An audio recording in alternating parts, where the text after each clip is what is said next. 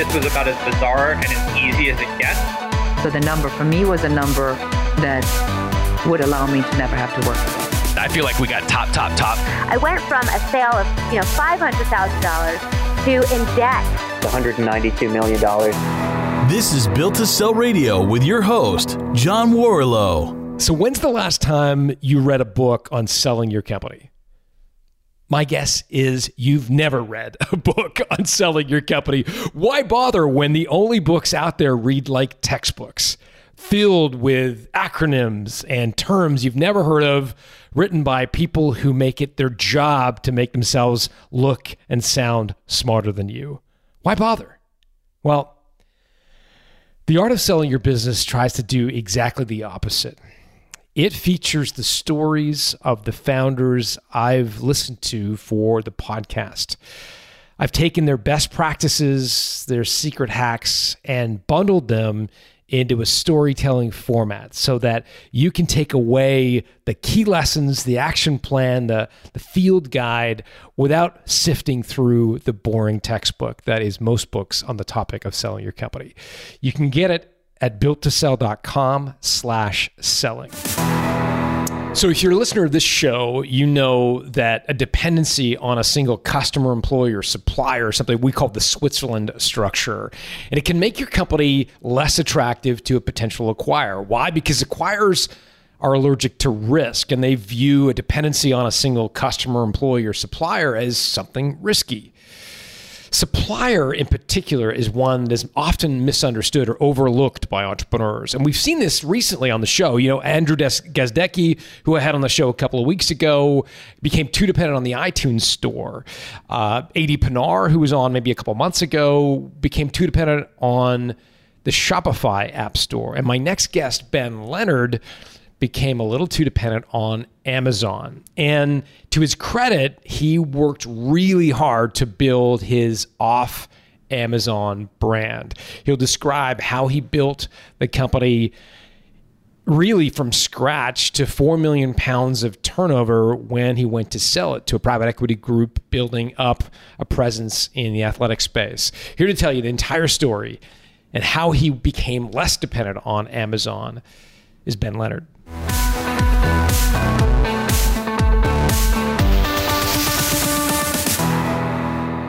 Ben Leonard, welcome to Built to Sell Radio. Hey, John. Thanks for having me. Good to be here. Tell us where in the world you are. I am in northeast Scotland, little fishing town or former fishing town south of Aberdeen. Okay, so how does a guy in a fishing town in the middle of rural Scotland build a fitness brand? This makes no sense to me. So tell me the story. Tell me about Beast Fjord, how this all came about. Absolutely. So Aberdeen is affectionately known as the oil capital of Europe. And everybody around here works in the oil and gas industry. And I was no exception. My background is ecology. I'm a fully qualified whale and dolphin nerd. And my job was to tell oil and gas engineers that, no, you can't throw that chemical into the sea. And I enjoyed it. It was good. But in late 2015, early 2016, I got quite ill for the third time with a heart problem. And I'm absolutely fine now. But at that time, the doctors told me to take all of the drugs and for about 9 months, stop all of my fitness hobbies. So no more CrossFit, boxing, running, throwing weights around. I mean, Ben, for those of you listening, I'm looking at Ben on Zoom, and you look about 25. I'm like, how did you get a heart issue at such a young age? What's the deal? Sure. So at that time I do look pretty young, which is great. I'll be the best looking guy in the care home when I'm in my 80s. So I'm 33 now. So I was in my late 20s, and I got it's a condition called pericarditis, which is reasonably common. Hospitals will have a few cases a year, and particularly in guys in their 20s and 30s. And usually the first time you get it, they give you some anti-inflammatories, boom, it's done. But if you get it several times, it can become chronic and then really life-changing. And so by the third time, they're like, we need to nip this in the bud. So stop everything and take all of these drugs. And so I had to take that very seriously. And I'm absolutely fine now. And at that time, my then girlfriend, now wife, was studying and was very busy. And I needed something to keep me connected to those hobbies without actually doing them, occupy my mind and a project effectively. And I was sadly tidying out my gym bag and looking at all the gym gear I wasn't using.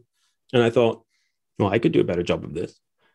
And I had something came back to me a couple of years prior to this. I'd been training at CrossFit, and at the end of the session, somebody said, "Oh yeah, we beasted it today." And I was like, "Beasted it, beast gear."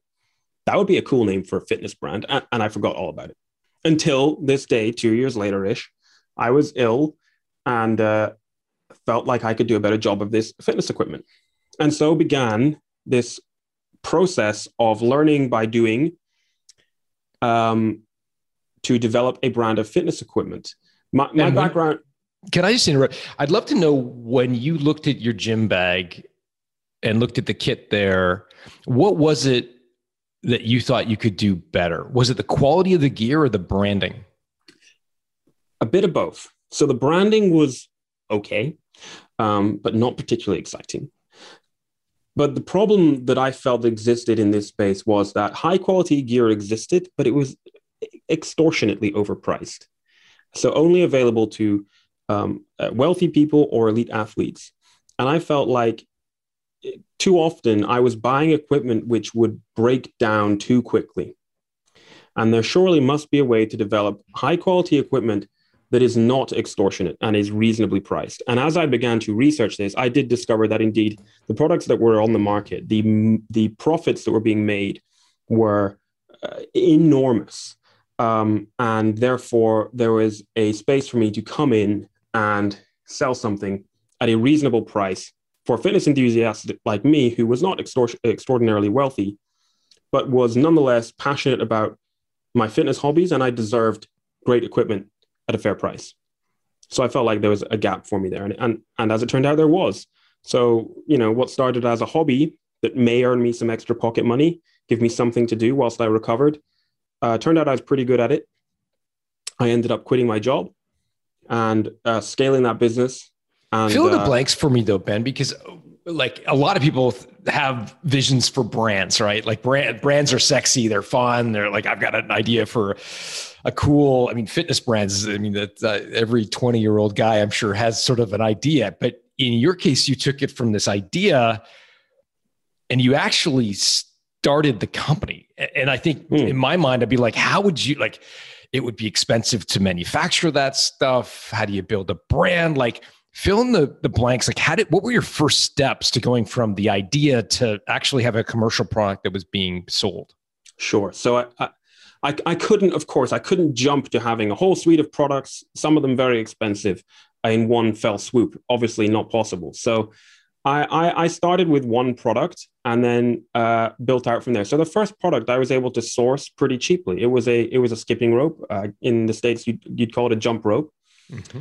And I was using that in my boxing training and in CrossFit. And similar products already existed, but I was able to find a manufacturer and work with them to improve on what already existed, to make some of the components more robust and working in ways that I felt were a little bit superior to what was out there.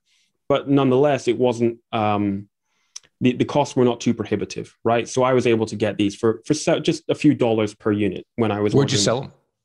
Where? Starting in the UK, and then what channel? Sorry, what channels did you use? So we started on our own website and on Amazon. So Amazon, and then we used Amazon, or I used Amazon to reach customers right across Europe. And then just before I sold, so 3 years later, we were using Amazon in the Middle East and in Australia. And I was selling to customers on my own website, which I built on the Shopify platform, to customers in the UK. And my plan at that... By the time you sold the company, just remind me, kind of turnover, we're roughly sure, where we were doing about 4 million British pounds. Got it. And for those, if you want to do the US conversion, it's probably 6 or 7 million US dollars, depending on where the pound US dollar is floating at these days. Something like that, yeah. Okay. And so of that 4 million pound turnover, what proportion was going through Amazon versus through your own website? Yeah, the vast majority. We're talking 95%. And although it's going through Amazon? Yeah, although it's important to point out that we're not quite comparing apples and apples there, because Amazon was reaching customers across Europe, the Middle East, and Australia, whereas the website was only serving people in the UK. And my plan was to expand my website capabilities, but then came the time to sell. And so I never got to that. So you started with skipping ropes, and then you did expand the product line to include a number of different accessories in fitness space. My son does some like weightlifting. It freaks me out to see him, but he has these like wristband things that he puts on his wrist to do like the trap bar. I don't know what that's for, but maybe it's just lifting cosmetic. straps. It sounds like I expanded the range. Really, it was pretty straightforward. It was a question of, so partly I had the advantage of I was the customer, and then so it made sense to simply produce products which solve problems for that particular group of people and build a brand around that. So each time I developed a product, it was simply a case of, okay, so what makes sense to A, complement that product, and B, solve related problems or pain points or challenges for that person. And I was serving, I guess, three main people. I was serving people who were into strength training and powerlifting and that type of thing. People who were into CrossFit and fitness and conditioning, and just generally going to the gym, and then boxing and combat sports. MMA and that kind of stuff. That type of thing, yeah. So 95% of your sales were coming from Amazon. I've got so many questions about that because Amazon, I mean, even the name Amazon, the everything store and the Amazon, like it's just, how do you set yourself apart? I'm assuming it's all about ranking in the Amazon search algorithm. Is that the main way you kind of pop on Amazon? That is important, but that was important several years ago, and it's still important now. But I think it's important to think about this side of it. So when third-party selling on Amazon became a thing, and for several years after, it was all about just selling stuff on Amazon, right? But when I started my brand, I didn't even know selling on Amazon was a thing. I was one of those people who thought when you bought it on Amazon, you were buying from Amazon. So right from the start, I was creating a brand that I was passionate about. And I believe the way to stand out on Amazon is, yes, you need to rank when you launch your products, but you need to build a brand, right? Build a brand which has off Amazon assets, your website, your YouTube channel, your TikTok, your Instagram, your Facebook, whatever it is, and use these to help you build an evangelical base of fans to whom will buy your products whenever you launch them, whether they buy them on your own website or Amazon. And yes, I was getting the vast majority of sales from Amazon, but Amazon provided me with a tremendous opportunity. And I was making efforts to, switch the balance a bit to drive some more sales off of Amazon.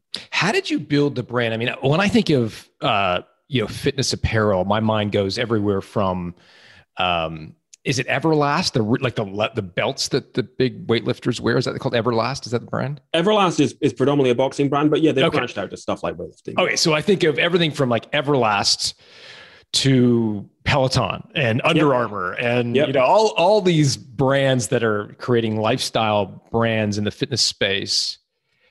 But they've got hundreds of millions, if not billions of turnover. How did you possibly build a brand off Amazon against those guys? So the great thing is that when you're a small business like me, or like my business, we have the benefit of, I like to call it micro agility. We're a little nimble speedboat and we can turn around very quickly. They're an enormous cruise ship, and cruise ships are wonderful. They can take you to great places, but they take half a day to turn around. And that's why when you search on, for instance, Amazon, you'll find that if you search on Amazon for weightlifting straps, you'll find that page 1 and page 2 is absolutely dominated by small businesses, sometimes just run by somebody on a laptop in their spare room, sometimes with a team. Because these guys are agile and have learned how to build a brand and communicate directly with their customers in such a way that they build up a almost a cult-like following of evangelical fans, right? People buy from people. And until you're Nike, right, they're not really buying from your brand, they're buying from you. And so I positioned myself as an average Joe. You can go on the Beast Gear website now and you'll see that there's a page about how I am an averagely fit guy who's into fitness equipment. I love the video. It was like, you were so humble about it, because like when I think of like, oh yeah, fitness brand, this guy's going to be like 250 and, like completely buff. And then you're like, I'm just like an average Joe who's pretty fit, but I'm not, Yeah, that's Arnold pretty much the idea. It's like, we deserve great fitness equipment. If you want to be the heavyweight boxing champion of the world, great. If you're really overweight and you just want to run your first 5K, also great. Like, you're all beasts. Come join my tribe. You're welcome, right? But that's also a sticky, like that's hard to thread the needle, because, appealing to the fat guy who wants to run his first 5K, doesn't that undermine your credibility as a brand with the guy who wants to be the heavyweight boxing champion of the world? Aren't those two things competitive with one another? Maybe, but it worked, and what I would say is that I think I spotted that the fitness industry was or is still very elitist, and people were tired of being spoken down to and made to feel rubbish because they're not the strongest or the thinnest or the fastest. And I'm saying, if you are, that's fantastic. Welcome to our tribe. And if you're not, that's okay. Welcome to our tribe, right? So long as you're setting some goals and getting after them, then you are a beast. And don't but let in anyone your tell own you mind, otherwise. you're obviously a savvy guy, smart marketer. In your own mind, did you know that being inclusive like that would appeal? Like by saying, if you want to be the heavyweight lifter, Beast Gear equipment will work for you. Did you know that in the back of your mind, like 99.9% of people who buy Beast Gear stuff are not going to be the heavyweight champion of the world? And, Yes. and by saying that you could be, it sort of legitimizes the gear, but at the same time opens it up for everybody who just wants to get a little fitter. Yep. And it meant I was able to have extraordinarily fit athletes, representing the brand, and use real people, customer-generated, user-generated content in my content to say, and here's the social proof of real people doing it too. So talk about the speedboat tactics. You mentioned you've got a website. I watched the YouTube video on your site, so I'm assuming you have a YouTube channel where you had other. What did you put up on the YouTube channel? I mean, the YouTube channel was pretty straightforward. Demonstration videos of how to use the products. So you're busting objections. Somebody contacts you through your chat bot or whatever it is, or Instagram. Hey, I'm having trouble with this. Well, happy here to answer any questions. But first, here's the demo video, right? And you put a link to the demo video in the PDF guide that gets sent through Amazon when they buy the product. So immediately you're busting problems before they even occur. So that was one of the main things with YouTube. Got it. So you got a website, you got a YouTube video. What other tactics did you use to build this brand in a sort of nimble way? Instagram was huge. And there's a strategy which I can talk about, which is straightforward but hard work. And certainly to scale this, the big guys struggle, but it works like a charm when you're a bit smaller. And here it is. Especially if you've got a product or a brand which is very Instagrammable, right? So if you've got a food-based brand or an arts and crafts-based brand or a fitness-based brand that people like to post on something like Instagram, this will work great. So somebody posts themselves in the gym with your product. They've just done a deadlift personal best, and they've tagged you and they've used your hashtag. You're going to like their post. You're going to comment on it and congratulate them on doing such a great job. Then you're going to look at their profile and take at least 30 seconds to scan through their profile and absorb some facts about them. So let's say it's Dave from London, right? Sure. Now you're going to private message him. So Dave from London has just posted on Instagram of himself with his new weightlifting belt from Beast Gear, and he's absolutely stoked about it. And then the brand personally contacts him on Instagram. And they say, hey, Dave, saw you did a great job with your lifting. That's fantastic. And I saw your post from a couple of weeks back with your squat personal best as well. That was amazing. I see you're in London. That's my favorite city in the UK. Enjoy your training, right? The guy is blown away with the attention you just paid to him. You're going to maybe spend a few minutes just having a back and forth conversation, build up some reciprocity and some goodwill. Hit him with, well, Dave, great talking to you. If you want anything else, here's a voucher for 10% off. Head over to our website. The goodwill he now feels towards you is phenomenal. He has an enormous amount of reciprocity. Oh, by the way, Dave, where did you get our product? Dave says, it was actually on Amazon. Well, Dave, if you've got a spare 30 seconds, you wouldn't mind just heading over to Amazon and leaving a review, would you? And he's just going to do it, right? Nike aren't doing that. Adidas are not doing that. Reebok are not doing that. And they got to a point where I couldn't do that on my own, so I outsourced it to a team. And Ben, in the early days, were you personally the one responding on Instagram saying, "Hey, congrats on the squat"? Yes, but of course that became unsustainable, and so Sure. I had to outsource that. Good for you. That's the kind of guerrilla marketing that is folklore among entrepreneurs. I love it. Yeah, So it okay, works. so yeah, no, I don't doubt it at all, and it makes passionate fans for your product, and obviously tons of Amazon. How important is Amazon Amazon reviews to ranking in the search algorithm?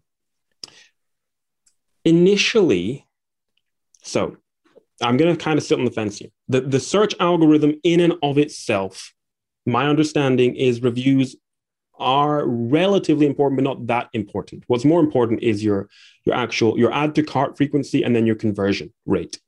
But what influences your add to cart frequency and your conversion rate? Reviews. So indirectly, they are, right? Customers do care about reviews and ratings. Yes, they are really important. Got it. So I want to go back to building this brand. Again, Peloton, public company, billions of dollars of market cap now. They've got all the money that they could possibly want to build fitness apparel brand. How did you compete? So you had Instagram, you had YouTube for the videos and the demos, you had a website. What else did you do to build this brand like a speedboat? Chatbots were important. What's a chatbot? A chatbot is... most people listening will be familiar with the Messenger app owned by Facebook, formerly known as Facebook Messenger. And a chatbot is essentially an automated series of messages which you can interact with in Facebook Messenger, and it feels a little bit like you're talking to a human being. And so I would leverage it like this. Customer would purchase the product, whether they got it on my website or Amazon, doesn't matter. And inside of the product packaging, but also on the PDF that would be attached to an email when they bought it, would be... we call it an insert, but essentially a leaflet saying, head over to this link and you'll get your user guide, including demonstration video and a voucher to get, X% off. So they would type in the link or click the button if they're on the PDF, and boom, Messenger would open. And it's great if it happens on your phone because it looks really good on your phone. And inside of here, we're immediately going to deliver on what we promised. So we're going to give them a user guide, a link to the demonstration video. So we're immediately stopping any possible problems before they started, which will help reduce any potential negative reviews, right? Then we're offering people the opportunity to contact us directly there for any customer service issues. So immediately they have a point of contact. So they feel like this brand that I've just purchased from cares about me and has actively gone out of their way to give me an easy solution to get access to them. And because they're in our chatbot now, they've subscribed. So now when I want to launch new products, I can send a broadcast message to my chatbot subscribers to tell them all about it, whether I want to drive them back to Amazon or drive them to my website. And if I have an end of season sale, I can tell them all about it. Or I can just give them more value by telling them about the fantastic new article I wrote about how to improve, XYZ in their training. Love it. Did you set yourself up as a personal brand? Like, look at me, I'm really fit. Look at me, I'm just an average Joe and I can now bench press 250 pounds. Like, did you personally play the role of sort of the personal brand for Beast Gear? No, it was always about the Beast Gear brand, but it was just a case of, if you want to look deeper, here I am, and I'm an average Joe. So when you joined up, the first couple of emails, I'd introduce the brand, I'd introduce myself, but it was never about some sort of story of how I was unfit and then I got fit. I think people are tired of that type of thing. And I just wanted to be, rather than talking about myself all the time, delivering value. So I would create articles and useful content that provided helpful, free, engaging, compelling information, which helped people in their fitness goals. And in doing so, you're constantly reminding people about the brand, reminding them that you exist and you're here to solve problems for them, and keeping the brand top of mind and building this goodwill. So when it is payday and it's time for them to get some new equipment, they're going to come back to you. Ben, I got to ask you, you're the dolphin guy. I'm the dolphin. like, and yet hearing you talk, it's clear you have an incredible sense of human behavior, human buying behavior, human emotion. I would say you're probably off the charts in terms of emotional intelligence. Like, where does that come from? You're the dolphin guy. Yeah, I'm still the dolphin guy in an amateur kind of way, just not as a professional. No, but what did you do as a kid? What kind of environment did you grow up in? Yeah, like, that kind of stuff. Yeah, it's interesting. I didn't know I had an entrepreneurial spark until I did this. And now, I have entrepreneurial ideas coming out of my eyeballs, almost so many that I can't keep up. And they're kind of in a pipeline. But your mom and dad must have been empathetic. They must have been they were really strong empathy people, no?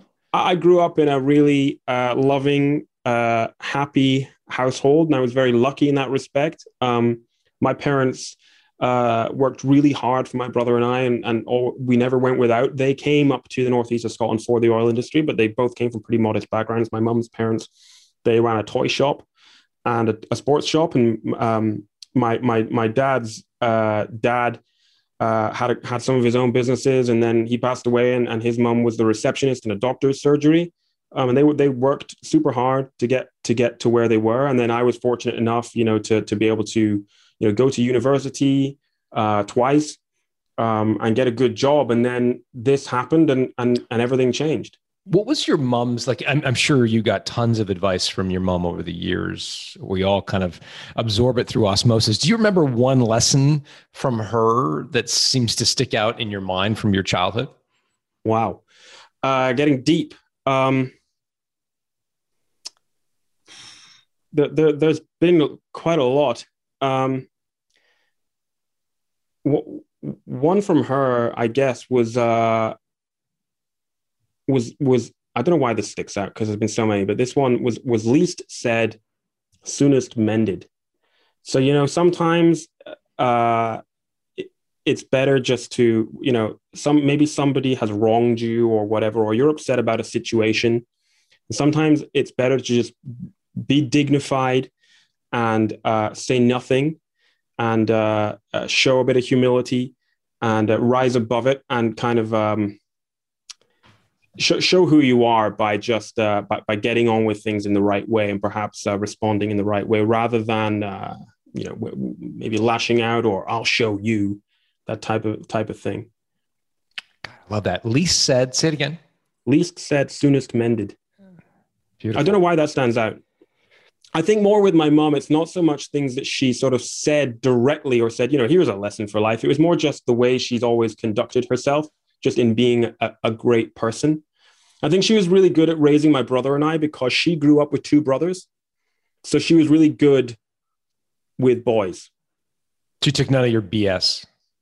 Yeah, precisely. Yeah. I love it. Well, obviously,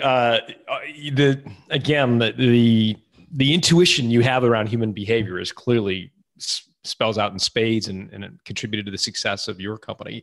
You mentioned there was offline before we hit record, there was sort of a story around the IP associated with Beast Gear. Can you talk a little bit about that? Absolutely. So a few products in, right? The brand is ticking over nicely. I've had an idea for a new product. A product already exists in the market at this time to solve the same problem, to function, to solve the same problem, but it could be improved on. And so I developed a better product to serve the same function, but which distinctly looks and appears different. Okay, are you intentionally not saying the name of the product because you get in legal trouble? I don't know if I would get in legal trouble, but I just don't want to. It's a fitness brand. It's a fitness product. Yeah, and you can do better. I can do a better job of this, and it's ridiculously overpriced. So I designed another one, a better one, and had my design protected in a registered design by a really, really, really good intellectual property attorney. And my product gets developed, starts selling, does tremendously well, overtakes the existing product because A, it's better, and B, I'm not ripping people off. The existing product is owned by an enormous organization. who try to sue me. They send me letters in German. Now, the reason they could do this is because I was selling in Germany. So they could come at me in whatever marketplace they wanted. And they wanted to make my life... Sprechen Sie Deutsch, Ben? Exactly, right? They wanted to make my life as difficult as possible. So they come to me through German lawyers. It's a Canadian organization. And they basically say, stop selling, or we're going to come down on you like a ton of bricks. And they wrote to Amazon and had Amazon suspend my product. And unfortunately, Amazon tends to shoot first and ask questions later. So my attorneys took their time, and over a period of 2 to 3 weeks, we did our homework, and we came to realize that my product was not infringing on theirs. And my product's protection was sufficient. And not only that, but after we figured out that their product had been developed by an entrepreneur like me and then acquired by this enormous organization. And it had inherited the original patent drawings, which were pretty crude. It turned out their own patent didn't actually protect their own product. So my lawyers politely said, go away. Otherwise, we're going to actually go to court and have your patent effectively, illegitimized, right? Which would open up the market to everybody, and they really wouldn't like that. So we basically said, difference, Ben? What is it? Before you tell, I just need to ask you, what is the difference between a patent and a registered design? Okay, so caveat: I'm not an intellectual property attorney, but I understand it is mostly a European versus North American thing.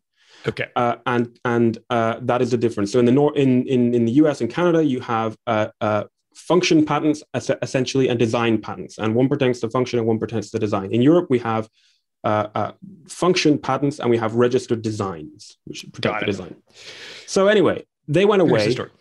I got my product reinstated on Amazon. I asked them to reimburse me for the lost sales that I had incurred during the time my product was suspended. They went quiet and never came back to me. But my product continued to go strong and became the leader in that space, and I won. It was an incredibly stressful time, but the moral of the story is get your intellectual property defensive strategy in place early and use professionals. I see people all the time saying, I want to do it myself. It'll only cost me a few £100 or dollars. Don't. What did it cost you? What did it cost you to create the registered design, like in legal fees? And then what did it cost you in legal fees to defend it? Okay. To create the design probably cost me in the region of £1,000. So whatever that is in dollars, 1,500, 2,000 or something. Mm-hmm. And to defend the whole thing, 10 to 15,000 pounds. Got it. Whereas if I had nothing or had done it all myself, what I would have done myself would have been insufficient. And if I had nothing, well, then I would have been in big trouble, right? And I see it all the time in the Facebook groups and the forums of people with trademarks in particular. People say, how much will it cost me to do a trademark? And people will write in saying, oh, don't worry, you can do it yourself for a few £100 or a few $100s. It's like, well, yes, you can. But what you get will be a trademark, but it won't be a broad protection of everything you need. And I'm all for bootstrapping your business and saving money. When it comes to intellectual property, you've got to get it done by an expert. You just have to. Yeah, well said indeed, and agreed 100%. So one of the questions that I've had percolating in my mind is how did you finance this business? Because as I understand this kind of business, you're having it manufactured overseas. Yep. You've got to pay for the container pretty early, usually when it shows up at the port. And then you kind of sell it through, and then you get a check from Amazon, months later. This sounds a very, very, very expensive to finance. How did you do it? Cash flow can be really tough in this type of business. By the way, just confirm that was the model, like the container, you buy the container. Pretty much, more or less. So as the business scaled and my relationship with the suppliers improved, I even went out to China. I manufactured mostly in China and the Middle East. I even went to China to meet some of them. I'd meet them at trade shows in Europe pre-COVID. And, I was able to negotiate better terms. But more or less what you said is true. I was fortunate in that when I started doing this, Amazon used to pay out on my account every day. Wow. So these days people wait a fortnight. And that fortnight is 2 weeks. Yeah. Yes. And even after they started doing that, my account was grandfathered into the daily payments. So I was getting daily disbursements from Amazon, which was extremely helpful. But yes, cash flow can be a big issue. And one of the things that I was very grateful for was that because Amazon is genius, right? They have access to your account. They can see how well you're performing. And therefore, they're able to offer you a loan that they know you can pay back. And you're going to use it to scale your business and therefore scale their business. So they started to offer me loans. I would log into my Amazon account. It says, you've qualified for this loan. I would take the loan at an extremely low interest rate. I was able to pay it back, and bingo, they offer you another loan. So that helped me to scale. So all of those things, came together in the perfect storm of helpfulness, if you like, which was great. But I took very little out of the business. That's important to know. How did you get the first ship financed? Did you borrow money? Did you raise the first order I placed with my supplier was 500 skipping ropes or jump ropes, and it cost me something like $2,500. And I think I paid for about half of it, and I borrowed about half from my dad. I was very fortunate that they did that for me. And then during the first year, I suppose, of the business, I think I borrowed around 10 grand off my parents in total. And I recognize not everyone is fortunate enough to be able to do that. But I think if they hadn't lent me that, I'd proven the concept, and I would have borrowed that from somewhere, or probably more, in fact.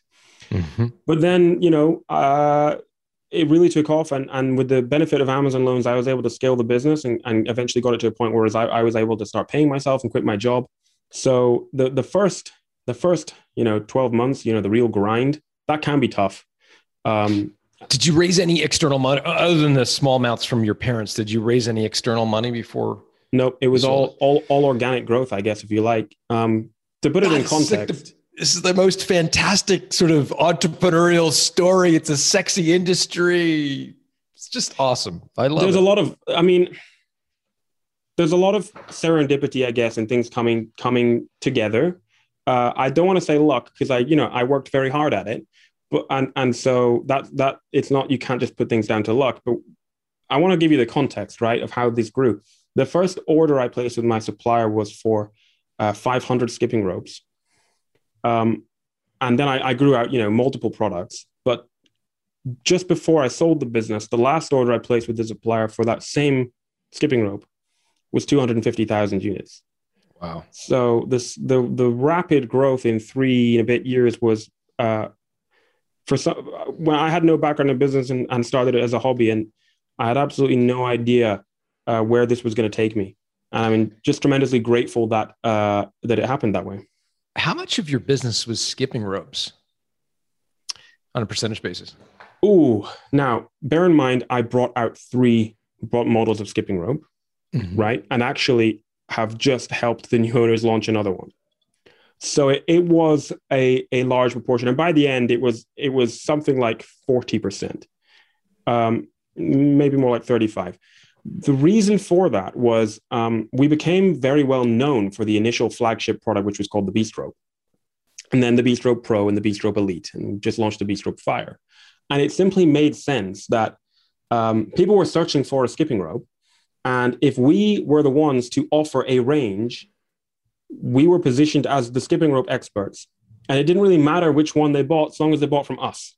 Did you ever consider just doing skipping ropes? No, because there came a point at which because I needed to have something else to sell my customers. So somebody would buy a skipping rope, and then either they were buying a skipping rope because they were interested in CrossFit, in which case I had plenty of other stuff to sell them, or they'd bought a skipping rope because they were interested in boxing, in which case I also needed some other products to sell them. So I didn't want to just do skipping ropes because I would struggle to sell them very much else. In any case, I didn't think that was particularly exciting. Let's get into the sale, because I could talk to you about this business forever. I think it's so awesome. Let's get into the sales. So you topped out, or you're, I think, around 4 million pounds, UK pounds turnover. Did you have any sense of what the company might be worth as you were growing it?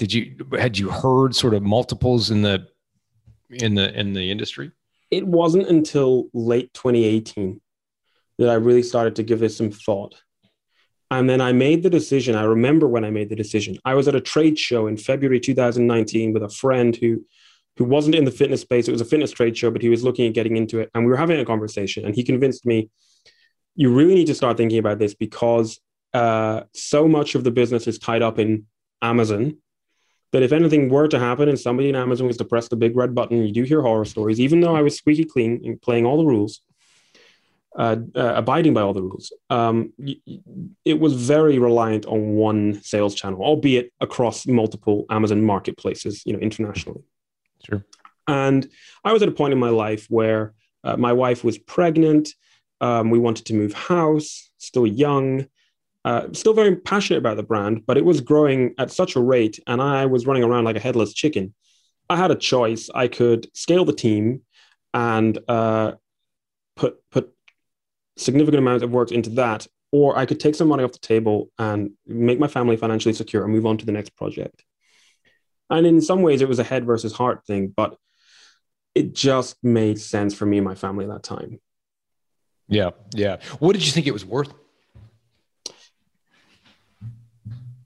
That was hard to say because multiples in e-commerce, particularly, this is 2019, were and still are lower than a traditional multiple, right? So whereas you might expect a 5, 6, or 7x multiple of EBITDA or sales discretionary earnings, we were talking more in the region of 3. Mm-hmm. And so after I became to understand, just from some general research, that this was the kind of multiple that I might expect, whilst on the one hand, I was a little disappointed that that's just what it was in e-commerce, that still represented a significant sum of money for me and my family. Mm-hmm. And therefore, I decided to start making moves, this was early 2019, towards selling the business. I'm assuming when you say 3 times profit for an e-commerce company, I'm assuming that's an e-commerce company that sells the majority of its products through Amazon.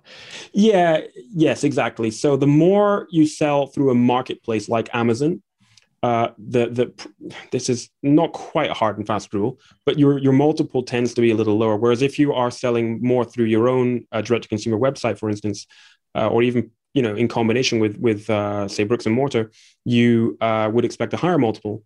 Yeah. And that's simply just because the dependency on Amazon is dragging down the valuation.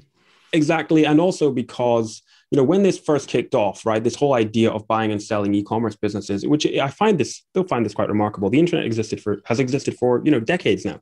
And we've been buying and selling products online for a long, long time. And yet, up until just a few years ago, people believed that if it didn't have a door and a roof, you couldn't buy or sell it. And the idea of people looked on purely e-commerce businesses with disdain as not a grown-up, big boy business, which is simply not the case. And multiples now are higher than they were a couple of years ago. Even for Amazon dependent companies. Oh yeah. What was, whereas 3 was pretty good. Now we're 4 is more normal.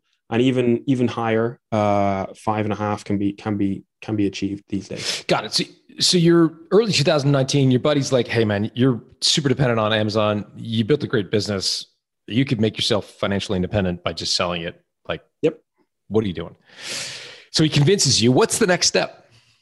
Yeah. So at this point, for anyone listening who is in the e-commerce space, you may be aware that there are now venture capitalist groups who've raised a whole bunch of money to buy businesses. At this point, that ecosystem didn't exist. I had no idea who would potentially buy my business. So I contacted a broker. This broker I contacted because a different friend had sold a couple of businesses through it to private individuals. And my understanding at that point in time was I would use this broker and they would find either a private individual or a competitor or another company who, for whatever reason, would be interested in buying my business. As it turned out, it was actually one of the big, we'll call them an aggregator, big aggregators in the e-commerce space who bought my business. It was, and I'm allowed to say this, it's public domain. It was Thrasio, who were the most famous. They actually formed in September 2018, and they made me the offer in September 2019, just a year after they'd formed. And Thrasio is a private equity group that's rolling up these Yep. e-commerce brands? Precisely. So they're rolling up e-commerce brands. So they'll roll up a bunch of sports brands into a sporting kind of umbrella, and they'll roll up a bunch of garden brands and pet brands, and then they'll sell them on for a much, much higher multiple down the line. And they've raised something like close to $3 billion with a B dollars. It's To make these acquisitions. So how did you get connected to Thrasio? It was the broker. So the broker, they connected me with Thrasio. So, these days, everyone in e-commerce has heard of Thrasio. So this is, mid 2019. Nobody knew who they were. So I'm still grateful to the broker for doing that. And they introduced me to Thrasio, and Thrasio made me an offer. And after a little back and forth, the deal was agreed. Let's fill in some of the blanks there. So you meet Thrasio. What was their initial reaction? They loved it. They loved it. What was it they loved? They loved the brand. And as I recall on the call with one of the co-founders to begin with, he said the logo of Beast Gear is this kind of angry looking gorilla. He said, "I love the badass logo." And they loved what they referred to as, and it's a term I like to use a lot, as the moat around the business. So I'd created a suite of products. So if any one product went down for some supply chain reason, I had plenty of other products in there. I had plenty of reviews, and I'd built up all these off Amazon assets that we spoke about earlier, the social media, the YouTube, the chatbots. And I'd built up so much goodwill and this sort of evangelical following of the brand that they would buy anything that I launched. And they saw the upside of taking it to the US. So I was only selling in Europe and Australia and the Middle East. They saw the huge opportunity of going to the US. Why didn't you do that yourself? I was going to when I had this conversation with my buddy, and I decided that, you know what? The time is right to start thinking about selling. And I think it's important that I don't think it's good to max out growth and then sell. I think you need to leave something for the buyer, leave some meat on the bone. And that, that gives them, they want to accelerate the growth even further and eventually exit themselves. And they need to see something there to want to take it on. Got it. What was your reaction to, how did the conversation of price come up? Was it oral? Like, was it over the phone? Was it in person, or was it on paper? So I believe the offer came through on paper. Had you talked before that though? Like, had you guys? So the broker had valued the business at around about 3.3 or something like that multiple, and I was certain that the potential buyer would come through with a lower offer, because that's just kind of how it works. It's like buying a house, and indeed they did. But they considering that, just to think about the environment, the marketplace for buying and selling e-commerce businesses in 2019, what they came back with, which was more or less a tiny bit under, a fraction under 3, was not in that environment a derisory lowball offer. And after a little back and forth on deal structure and things like what we included in terms of stock, how much was up front and how much was on the earnout, we arrived at a deal pretty quickly. What proportion was on an earnout? It was the majority was up front. I've got some numbers in front of me, just a sec. Earnout was something like 40%. And that might sound pretty high. And it is, considering considering where we are now in this environment, that is high, right? We're seeing a much higher percentage up front now in these deals, more like 80, 90%. But the earnout, what should we call them? The numbers, the targets that needed to be hit during the earnout were very realistic and attainable. And in fact, we're going to hit all of them. Were they tied to top line? Yeah, top line. Yeah. And the business is going to easily hit all of them. We're in the second year of the earnout now. Got it. And with the earnout, is it a 3-year earnout? It was 2. 2 years. And again, so now we're seeing usually earnouts are more like 1 year now. Got it. And so the 2-year earnout tied to top line sales numbers. Is that right? That's correct. Yeah. Okay. How did you get comfortable? We hear stories about earnouts where where the acquiring company doesn't give the budget to the entrepreneur to hit their earnout because they missed some sort of goal or whatever. Were you concerned that, or how did you ensure that you were going to have the support of Thrasio to meet those numbers? Yeah, so it is a funny one. First of all, I have to get my head around this idea that they're calling it an earnout, and yet I'm not earning it. Like, they're doing it, and I have to have my faith in that they're going to do a good job of it. Why? Weren't you still running the company at the time during the earnout? Nope. Wow. Not at all. So I was giving them some advice and helping to launch product. I actually negotiated a side deal where I would develop products for them and take a commission on those. That wasn't part of the share purchase agreement. I negotiated that on the side. Wow. I was one of the first people to do that in this space, actually, because I still had a ton of products in my pipeline, right? Which is why I knew we were going to hit the targets, because we were going to launch all these new products. And also because I knew that there was tons of growth with what I just launched as well. But the first thing I had to just get around my head was, well, look, how much money am I taking out of the business? How much am I paying myself? How much are they offering me upfront? Divide that number by that number, and that's how many years it's going to take me to earn that money. Complete no-brainer, right? They paid me well over $1 million upfront. And if I wanted, I could have retired on that if I had invested smartly. And I haven't retired. That'd be very boring. But nonetheless, right, it was, for me and my family at that time, it just made sense, right? And it wasn't a case of, but if I just hang on, I could get so much more. Like that wasn't it. It was just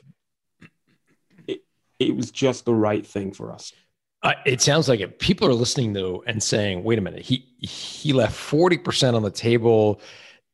A lot of people, 40% earnout is not unusual at all. There's lots of people who do that, but they're still running the company. You left and let them run the company. How did you get your head around that? Like, what you must have put some guardrails in place to ensure that they were going to make that efforts. So I have had a significant role in some of the strategy, particularly the off Amazon stuff on the website. So the split is no longer 95-5, for instance. The website has continued to grow after, because I've had input purely, advising basically. Some people, they have their transition period, which is typically they'll provide some email support, and they'll do some calls for the first several months after the deal is done. Then that's it. They walk away. I have chosen to check in much more frequently in order to advise on the strategy for the brand. The remote team that I put in place on the social media and that type of thing have continued to run with all the kind of micro agility things that I created, right? And in fact, they're kind of now pushing them into their other brands. And therefore, I was confident that those cogs would keep turning, right, without me. And therefore, I was confident that this earnout period would go well. And indeed, it has. Got it. And did they stagger the payments over, did you get a tranche after year one and another tranche at year two, or is it all back-ended at the end of year two? It was year one and year two. So got the upfront, and then got the upfront, portion of the share purchase. They bought the entity, right? The limited company. Then there was the cash in the bank and the stock. And then year one payment and year two, we're halfway through. Got it. If you could do the whole thing again, not building necessarily the brand, but selling the company, what would you do differently? Selling. I wouldn't have timed it so that I was backpacking around Italy with my wife and 6-month-old baby whilst I was having calls with the potential buyer for starters. I would have... I probably would have negotiated harder on deal structure. Like what? What would you have changed? More upfront. Probably would have, more upfront. Would have pushed a bit harder on the multiple, I suspect.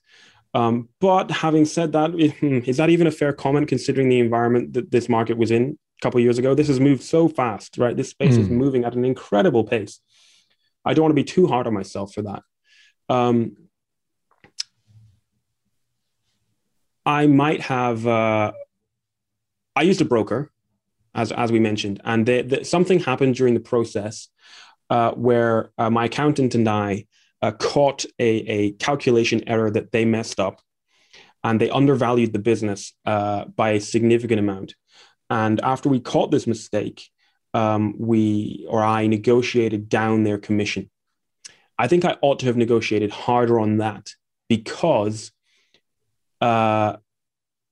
when after identifying that mistake, which would have cost me over $1 million, right? The commission they were taking after me identifying this mistake was still higher than they would have taken before, even after I'd negotiated them down on the commission. So I ought to have gone harder on that. What advice would you have for another entrepreneur looking to find a great broker or great M&A professional? Like what would, if you were having a beer at a pub with someone and said, I really need to find someone good who's going to take good care of me, what advice would you give? So deal with somebody who's got experience on all sides. There are a lot of sort of brokers in the space who are great, but they haven't actually got the lived experience of being an e-commerce seller themselves. They haven't poured their heart, blood, sweat, and tears into it. And they also are lacking the experience on the accountancy side. So deal with somebody who's got experience on all sides of the equation. They've done deals, they've sold businesses, they understand the accounts, but they've also been in the trenches as an e-commerce seller.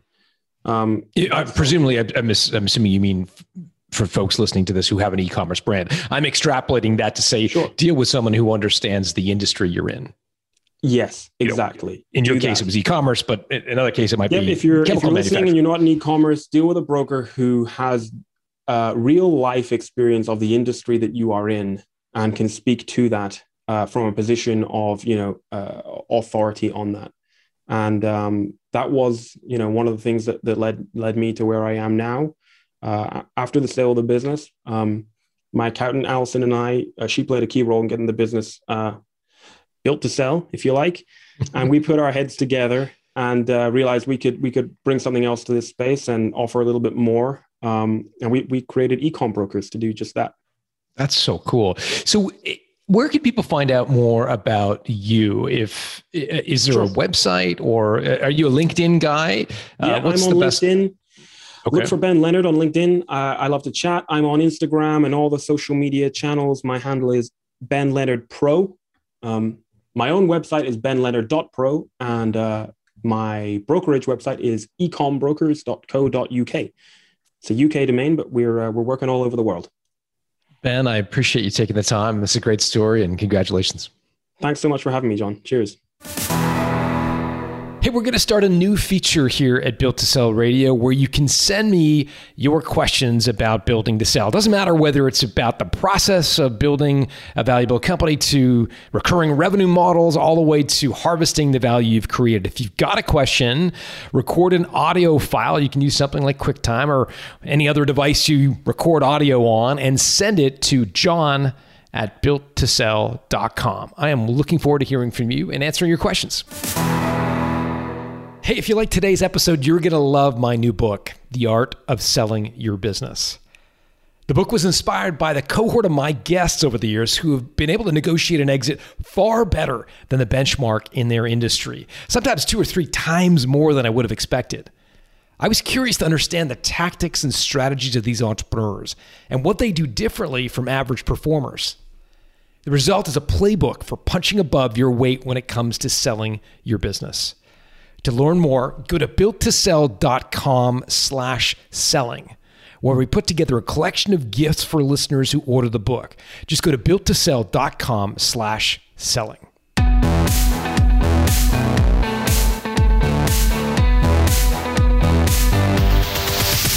Thanks for listening to Built to Sell Radio with John Warrillow. For complete show notes with links to additional resources, visit builttosell.com/blog.